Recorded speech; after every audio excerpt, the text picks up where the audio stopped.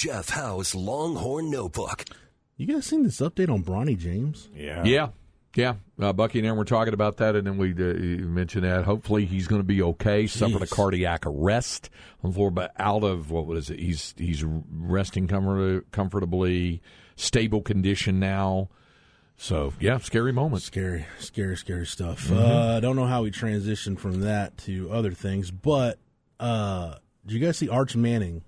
Yeah. Has his first announced NIL deal. Yeah, and I thought about you immediately because of what it is. It's right up my alley. It is. And I'll tell you how insane this is.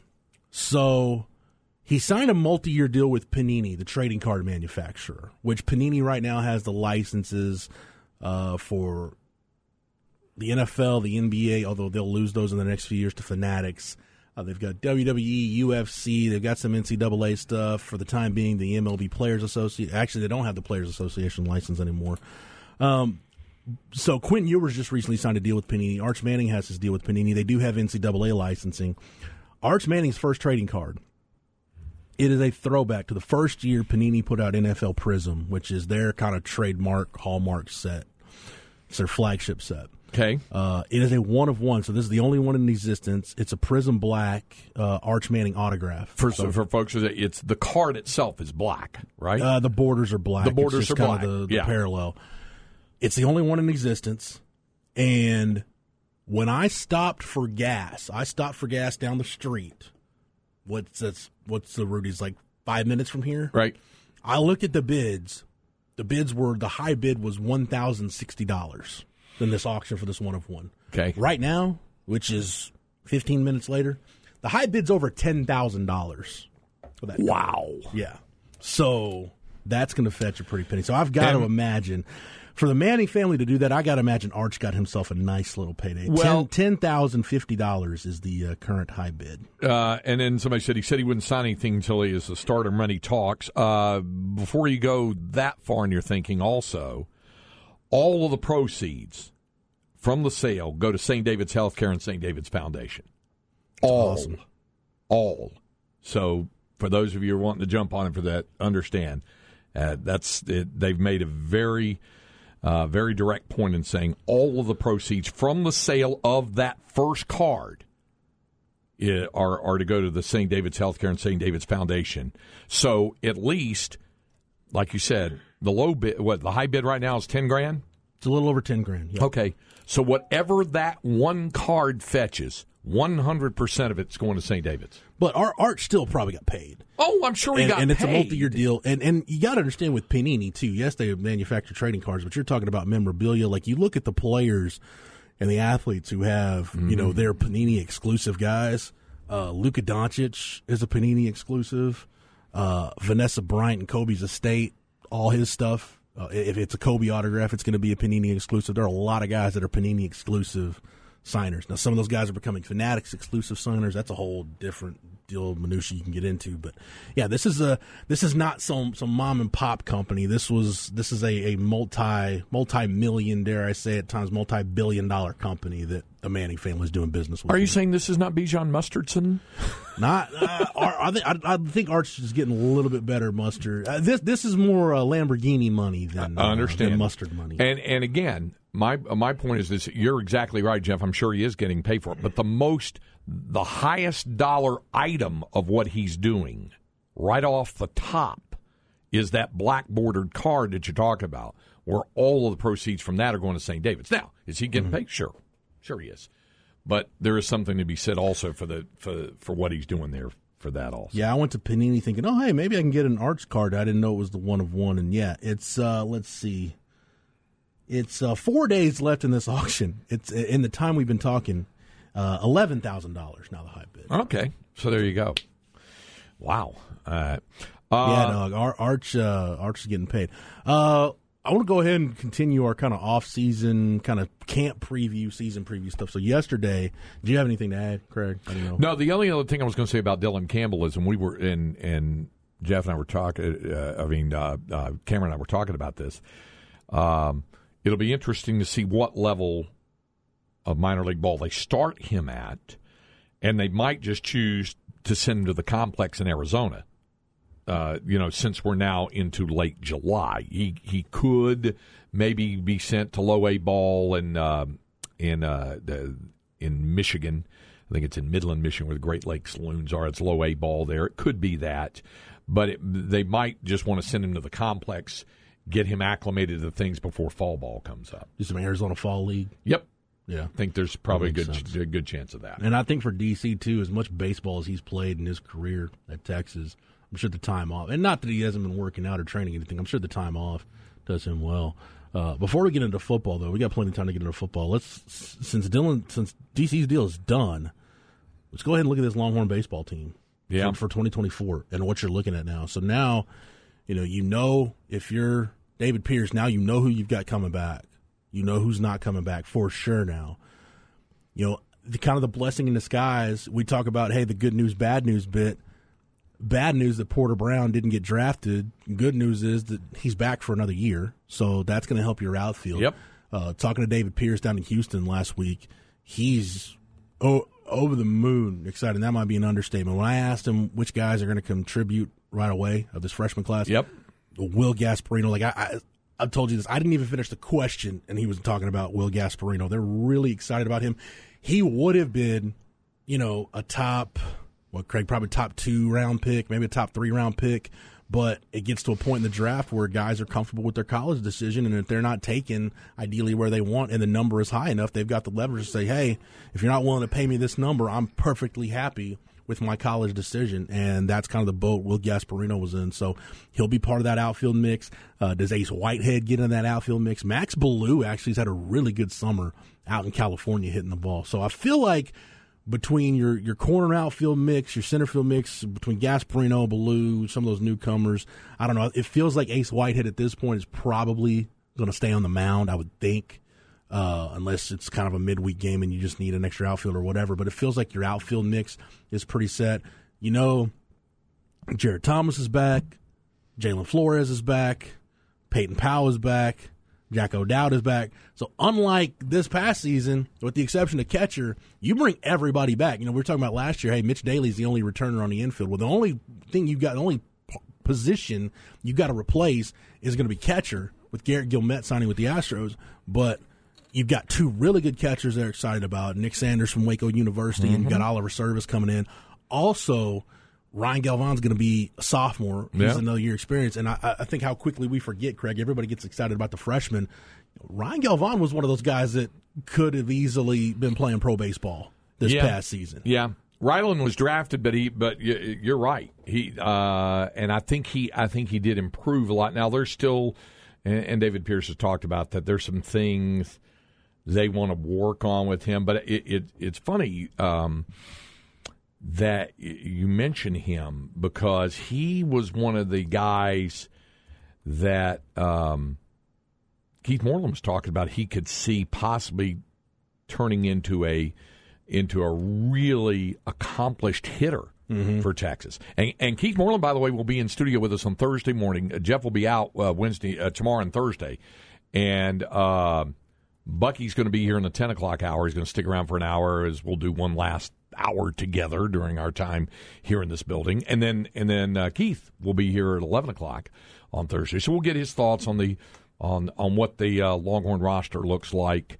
and we'll talk, obviously, big league ball with him on Thursday as well. But to your point, Keith was saying that Ryland Galvan is one of those guys that they think, and he believes, could wind up being a really accomplished power hitter for Texas. Yeah, and then you've got, how are these transfers going to factor in? Seth Borchan from Penn. We talked last week about Luke Storm from Duke, big 6'5", 240-pound infielder. Does he if Max Ballou doesn't get an outfield spot, I would imagine he probably factors into your DH mix at some point. We know Jalen Flores was in that mix last year, but he's probably going to get every opportunity again to be the everyday shortstop. So you've got a lot of really good tools to work with in terms of what you've got returning. And your pitch, look, David kind of laughed when I asked him about it. I said, you got to feel pretty good. You lose Gino, but you got to feel pretty good when you can think about a weekend rotation and you can just pencil in Tanner Witt and LBJ and then work everything from there. And he's excited about what Charlie Hurley can do this fall to maybe round out a really good weekend rotation. And, you got to replace some bullpen pieces because you relied a lot on Zane Morehouse, Zane Morehouse was so good at the end of the year. You kind of wish you'd gotten that from him over a bigger chunk of your season. Maybe things go a little different. But Zane Morehouse pitched well. When Travis Staley was kind of a guy that really, Craig, kind of did whatever they needed him to do. You need him to spot start. You need him to long relief. You need him to just come in for a short burst and get you a couple critical outs. Kind of used him for a little bit of everything. So you got to rework some pieces in that bullpen. But I feel like from a pitching standpoint, the foundation's much better now than it was maybe a year ago. Yep. When we didn't know about LBJ yet, we didn't know what Tanner Witt's situation was going to be. I think if you're David Pierce and that staff, Chris Gordon working with the pitchers, I think you feel like you're in a much better spot than you were a year ago. True enough. CB says people on Twitter are already ripping his signature on the card. At least you can read it, though. At least you can read Arch's signature. I'll show you during the break, Craig. There's some bad ones that are difficult to read. I think it's Cam Reddish. Former Duke star. Yeah. I don't even know Cam Reddish with the Knicks now. Yep. I think if you look at Cam Reddish's rookie autographs, it's just a line, like a single line. Wow. Like you just got tired of signing stickers and cards. At least cards. you can see the A in Arch. No, you can. I'll show you real quick if it'll pull up. Yeah. You can read his. See, look, you can. Now it's not the best penmanship, but you can read. That's his name, right? Oh, well, it went away.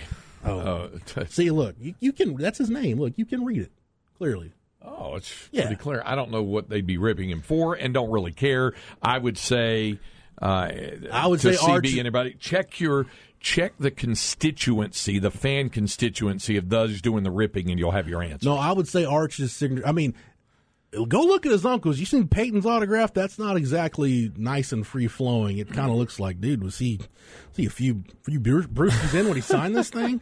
Eli's isn't perfect either, but I think Arch's autograph is yet another example that they don't teach cursive in school anymore, Craig. They don't. That's one of those things we had that conversation about, things you did in school back in the day that you don't do, that aren't done anymore. Yeah. Whatever was taught, specific subject matter, or just things that you got in the school cafeteria.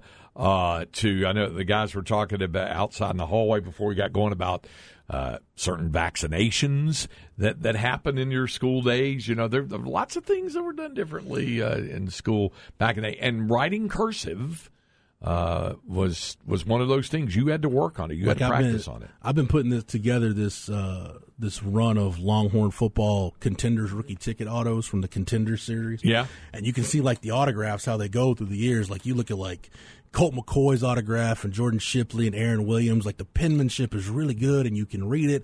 And then you get down to Charles Omenihu, and I love Charles, but it's just a C with a line. I'm like, I could have put a little more effort into that, Charles. And then you could see guys like Sam Ellinger and Cameron Dicker are trying really hard to write cursive, but they don't really write with it a lot. So it just kind of, I don't know, it might look like a third grader wrote it. So Albert Breer says it looks like his 8-year-olds. Exactly, because guys don't know how to write cursive. Yeah, okay. All right. He's probably also trying to write it within you know how you write sometimes when you have to sign your name? Yeah. Like in one of those deals in a tight space, like a DocuSign or something, and it takes. I will also tell you this. That is one of those skills that if you don't use it, you lose it. If you don't practice, if you don't write much in handwriting, cursive handwriting, it gets a little bit sloppy. I've noticed that about my own. Plus, if you're not used to, I see guys struggle with this. If you ever buy Leaf All-American products from the All-American Bowl, and want to know why some of those autographs look the way they do, some guys just aren't used to signing autographs yet. Yeah. So they're not really sure kind of what to do. Do they still teach it? Because I remember it was second, third grade is when you had to go through. That's when you had to do the whole cursive. alphabet and write this stuff. Then you see that stop. chart across. My wife works at a private school, and I think in some of the lower school grades they still teach it. Yeah. Public school is hard because everything, I don't want to get on a public education rant, but it's a lot about standardized tests and whatnot. Bizarre Dale Dudley says, I missed that rectangular pizza from Molly B. Dawson Elementary. Man, ain't nothing like square pizza, Salisbury steak in the cafeteria. I would eat that meal. The corn right now. Right there on that. Get the bread. Did you ever figure that out, Cameron? Was that a deal in your school? Like you get the square pizza with corn? Yeah, why they give you? Because they felt like they were giving you a vegetable, even though we know corn is not technically a vegetable. Starch on yeah, starch. Yeah, I remember that. I remember how fire the pizza was, though. With like some jello usually on the side. Yeah, the low-calorie, low-fat jello with the Doritos that were like the low-calorie Doritos. The low-calorie, the baked baked Cheetos, baked Lays. No, back in my day, it was just straight up like whatever. They didn't care. And I've said this before on the air, but it bears repeating at least one more time while I was here. When I was a elementary school kid into junior high, one of the things that helped form in my mind about being on radio and broadcasting was the morning drive, if you will, radio show on the AM station in Greensboro, WBIG, which I thought were great call letters, and then the station ended up shutting down like in the 80s. I found out later. AM 1470. It was the Braves affiliate, too. We listened to it. That was the only baseball I'd get. But you had this old time radio host named Bob Poole. And he had been in New York. He'd been and worked in World War II and everything, but he was from North Carolina. He had this incredible baritone voice, this deep, deep voice, and he would read the school lunch menu. Today's school lunch menu: fried fish, collard greens, sliced cornbread, congealed cranberry salad, plain or chocolate milk. That's today's school lunch menu for today. Every now and then he would say, today's school lunch menu, and he'd hit the drop of Andy Griffith from what it was with football, going, 2 hot dogs and a big orange drink. He goes, no, it's not that. And then he would read the thing on that. But yeah, school lunch menus are different. Did you ever hear a Diablo sandwich drop? I've never heard that one from Smokey and the Bandit. Let me have a Diablo sandwich, a Dr. Pepper, and make it fast. I'm going to hurry. You want anything? Hush puppies, Daddy. We got no time for that crap.